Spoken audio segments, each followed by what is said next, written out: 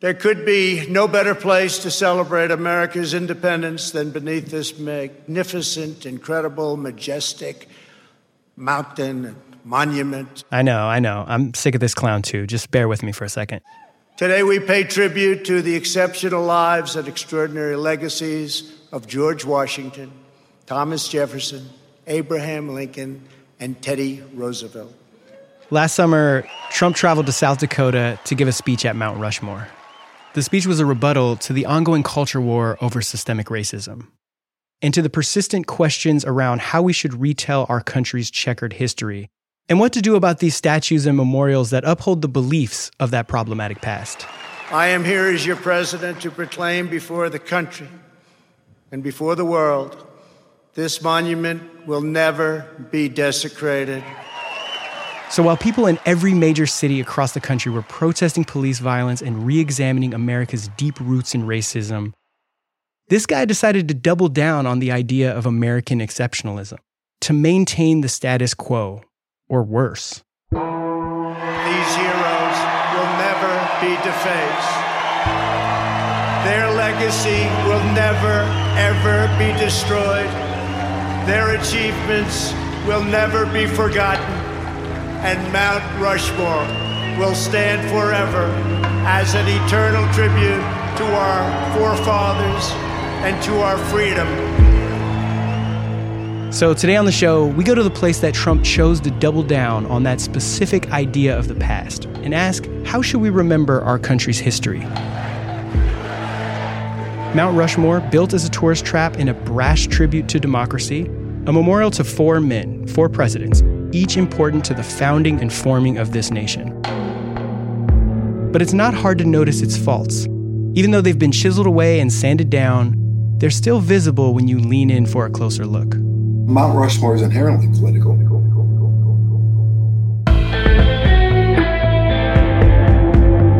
Greetings from somewhere, I'm Zach Mack, and this is Mount Rushmore.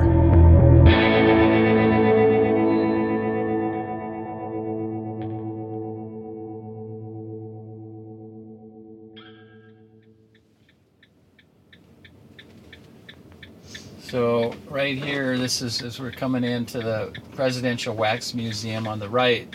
But if you look way up on the mountain, oh, what do you see up there? 2 heads. Two presidents. I don't know which ones. Just a few days before the election and after quarantining and getting tested, I traveled to South Dakota to meet up with my sister Kira and see Mount Rushmore for the first time. The two of us, along with our tour guide, drove up the windy mountain roads, deeper into the Black Hills, until eventually we saw some familiar faces. And I think it's Lincoln in the middle that we're looking at right there. I feel like Lincoln I can identify, yes. It's hard to tell from here. We're kind of far. Is that stat true where like everyone thinks about Lincoln once a day or something? Like on average? Have you heard that? No. Okay, we'll look that up. Before arriving at Mount Rushmore, I had been mistakenly calling it a monument till I was actually corrected by a park ranger because apparently Mount Rushmore is a memorial. For some reason, Kira and I got a kick out of that distinction. We're here. We are at Mount Rushmore National Memorial. Don't get it twisted. Monument. If you think you're here to see a monument, you're in the wrong place. All right? What are we looking at straight ahead? Just a bunch of old white men, aka presidents. Former presidents. Yes, so there's like a long walkway kind of leading up to like, I guess, a viewpoint of the, what are we calling it? Memorial. The memorial. We walked around the little pathway they have underneath the mountain and just stood there, looking up. I mean, it is impressive. It's like pretty crazy. It's like, who thought like, yeah, I'm going to climb on top of that mountain and just like carve a bunch of faces. I feel like it's very American. Like it feels really on brand. Can I just say, like, far and away what I'm the most impressed about is Roosevelt's mustache. Yeah, it's like, it looks like you can just crawl in it and get cozy. And Lincoln's beard is like, his whole hair situation, look at that, like coiffed. He looks very like hipster. Yeah, he was the original hipster president. Definitely has an artisan coffee business on the side. Yes.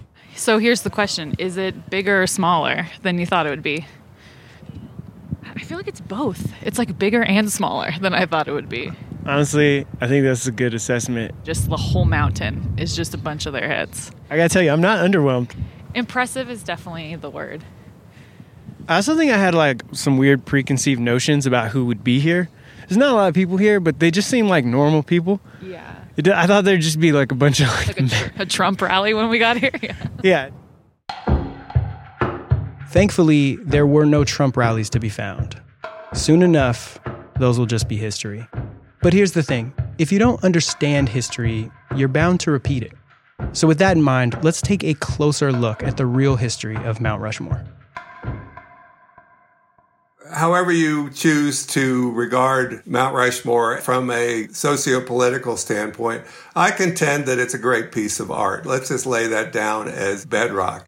This is John Tolliver. He's an author and historian and writes a lot about American history. He wrote a book called Great White Fathers, the story of the obsessive quest to create Mount Rushmore. Mount Rushmore is the story of the obsession of one man, the sculptor Gutzon Borglum. Now, he had an ego to match the job he undertook. Before Mount Rushmore, Gutzon Borglum worked on Stone Mountain, which is kind of like Mount Rushmore, but for Confederate generals and in Georgia. It's a gigantic mountain carving of Robert E. Lee, Stonewall Jackson, and Jefferson Davis, and might just be the greatest standing shrine to white supremacy. But before having the chance to finish, Borglum was fired off the project, and later on, he ends up in the Dakotas, ready for his next job. He got a letter from some people in South Dakota that said, would you be interested in coming out to the Black Hills and doing something equivalent here? We don't really care what you do. We just know that Americans are taking to their cars after World War I, and the roads in America have gotten improved to the point where tourists are heading west and they're going to the national parks. Well, they're headed for places like Yellowstone National Park. And we would like to pull them off their route, to detour them up into the Black Hills. And if we had a big carving up here, that might do it. FYI, the Black Hills are the larger mountain range that Mount Rushmore resides in. It was originally Sioux territory for generations until, well, the U.S. government. We cannot overlook that in the Treaty of 1868, the Sioux people was given the Black Hills and lots of other land, by the way. This is Blaine Kortemeyer, a park ranger at Mount Rushmore. And then Colonel Custer, with his expedition, found gold, and that opened up the Black Hills, unfortunately, to intrusion into the Lakota property. And it's not just Mount Rushmore. It's the entire Black Hills. Here's John Tolliver again. This is not ambiguous, and if you dig a little, the Black Hills, where Mount Rushmore is located, were by treaty, by the Congress of the United States, given as land, the property, the sovereign property of the Sioux Nation. And then it was taken away from them when gold was discovered, and Custer led the army into the Black Hills and encouraged settlement. And it went to court 100 years later, and the Supreme Court ruled in favor of the Lakota Nation, said, yeah, you got screwed, and we're going to give you money, umpteen millions of dollars, and to basically buy you off and say, as our acknowledgement that the U.S. government betrayed you and screwed you and cheated you. And to this day, do you know that money Congress awarded to the Lakota people, to the Sioux Nation, is still sitting in a government bank account? They say, we don't want the money, we want the Black Hills back. So that's the short version of what went down in the Black Hills. And it's not until years later before Gutzon Borglum comes to town. The cocky sculptor, who, by the way, had ties to the KKK, shows up in South Dakota and wants to do something big, something that will get him remembered.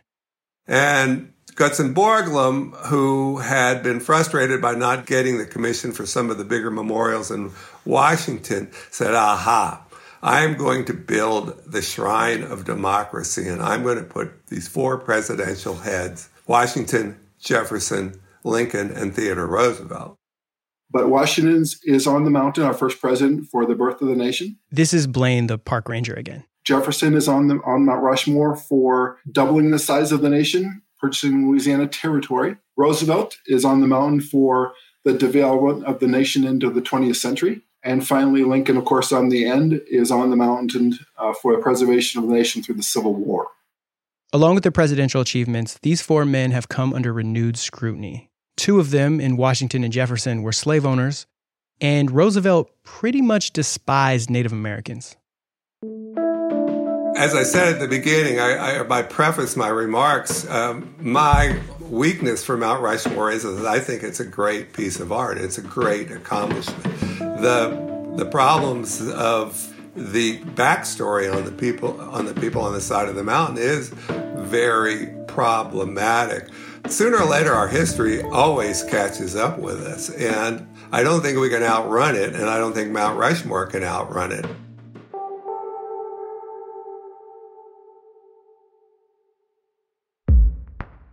When we come back, we'll hear from a member of the Lakota tribe.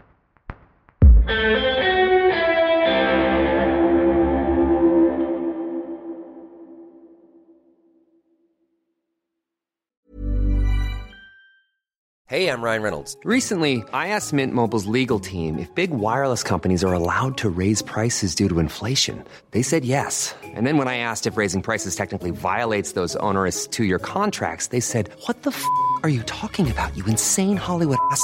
So to recap, we're cutting the price of Mint Unlimited from $30 a month to just $15 a month. Give it a try at mintmobile.com/switch. $45 up front for 3 months plus taxes and fees. Promo rate for new customers for limited time. Unlimited more than 40 gigabytes per month. Slows full terms at mintmobile.com.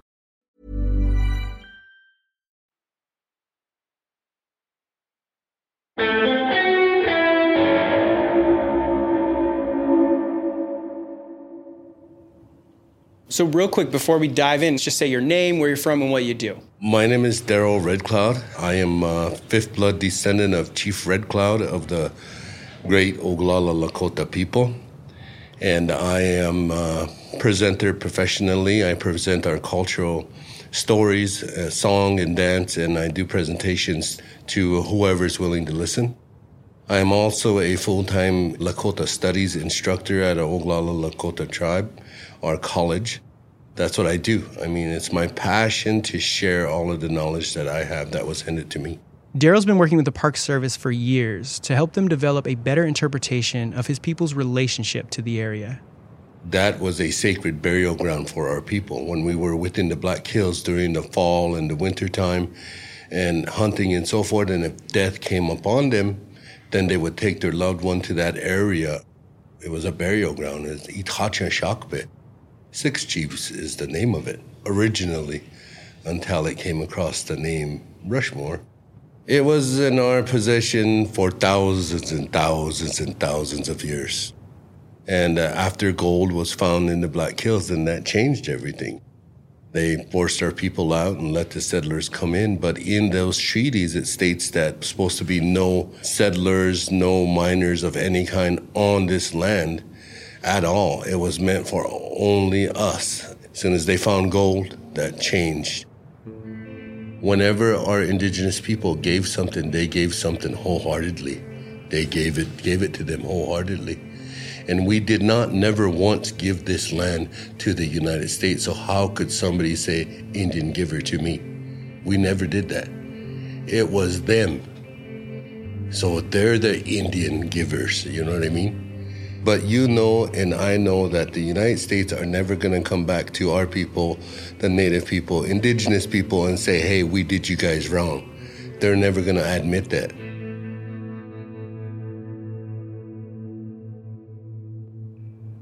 But if that would ever happen, our people would, we wouldn't sell the land or settle for the money. We'd want some money. Today we're talking about trying to coexist with the national parks, with the U.S. forestry and all of this type of stuff, and trying to coexist with them and operate the Black Hills the way it would benefit the whole country. Tourism, businesses, and all of that type of stuff. After the 1980 court case, Supreme Court case, but our people still said no because it's not about money. To our people, it's not about money. It's a sacred place where we practiced our spirituality. I would like to see our people utilize the Black Hills in a good, respectable manner and coexist with the non-natives. What do you think in 2020, right? Obviously, all these things happened. We can't undo them. in 2020, what would be the right thing to do? The right thing to do with the Black Hills would be to work with the indigenous tribes that are involved. There's not just my tribe. There's the Cheyenne and the Arapaho. There is other smaller tribes amongst our people, like the Cheyenne River tribe, the Standing Rock Sioux, the Yankton Sioux. Different, our 7 bands, our 7 council fires, they all have a say-so what happens in the Black Hills. And to work with our people to make a better, brighter future would be beneficial to our people as well as the United States. What would you do if you were in charge of Mount Rushmore? If I was in charge of Mount Rushmore, I would tell the truth. I would put displays up telling the truth about what happened to the Black Hills. How did the white people come across the Black Hills? How did they confiscate it? Tell the truth about it. And tell the truth about the people that worked on the mountain. Some of them, from what I've studied and from the material I got from Mount Rushmore, Mr. Borglum was involved with the Ku Klux Klan. Those things shouldn't be happening. I mean, it's a sore in our side. It's never healed, and I don't think it's ever going to heal until we start to implement more truth to what really happened in the Black Hills at Mount Rushmore. How do you do this without being angry, without being upset? It has a lot to do with my spirituality and my understanding on how I need to be a positive representative of our people. When people take your Mount Rushmore tour, what shocks them? What surprises them? 95% of them are encouraging to me, saying, this is what we need to hear. We need to hear the truth. Keep doing what you're doing, Mr. Red Cloud. This is what needs to be told. The other 5% are saying, hey, forget about it. You know, that happened way back then. We can't do nothing about it now. Just forget about it. But I tell them, how can somebody forget about the genocide that happened to the indigenous people of this country? How could somebody overcome that? And if anything, the United States needs to come back, make an apology, and help the people to heal from that genocide. It has created intergenerational trauma, cycles that affect our people all the way up to today.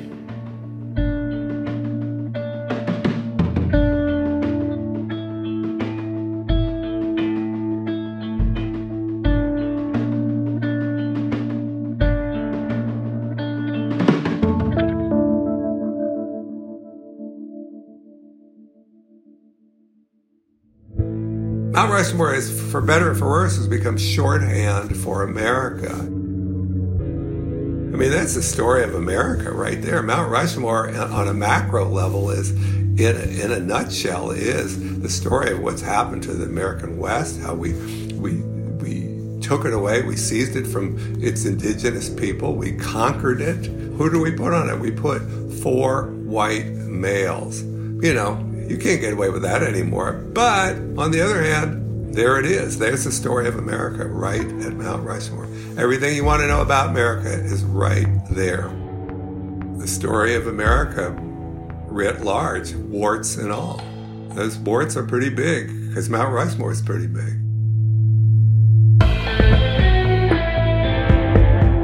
This is Mount Rushmore.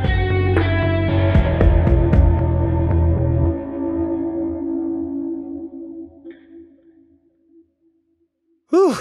All right, that's it for today. If you're digging the show, please share it with a friend or share it on social. This is a tiny, humble show. We don't have a marketing budget, so anything you guys are doing to help put it out there, it means a lot, and thank you in advance. I want to thank my sister Kira for coming with me on this trip. I love you very much. It was so good to see you. This episode was produced by myself and Caroline Shagrin. Thank you, Caroline. Also, big thanks to Jasmine Aguilera, who came through with some great edits. Really appreciate that. Thanks to Scoranon for anonymously scoring yet another one. Thanks to Dan Turek, whose face belongs on a mountain after mixing and scoring and helping sound design this bad boy. Appreciate it. Legal help from Sam the Odd Father Alcabez.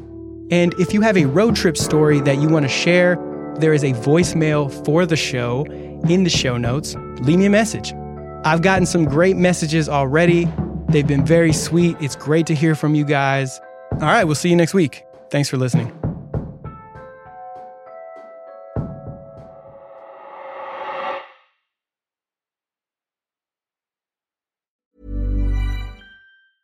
Ever catch yourself eating the same flavorless dinner 3 days in a row?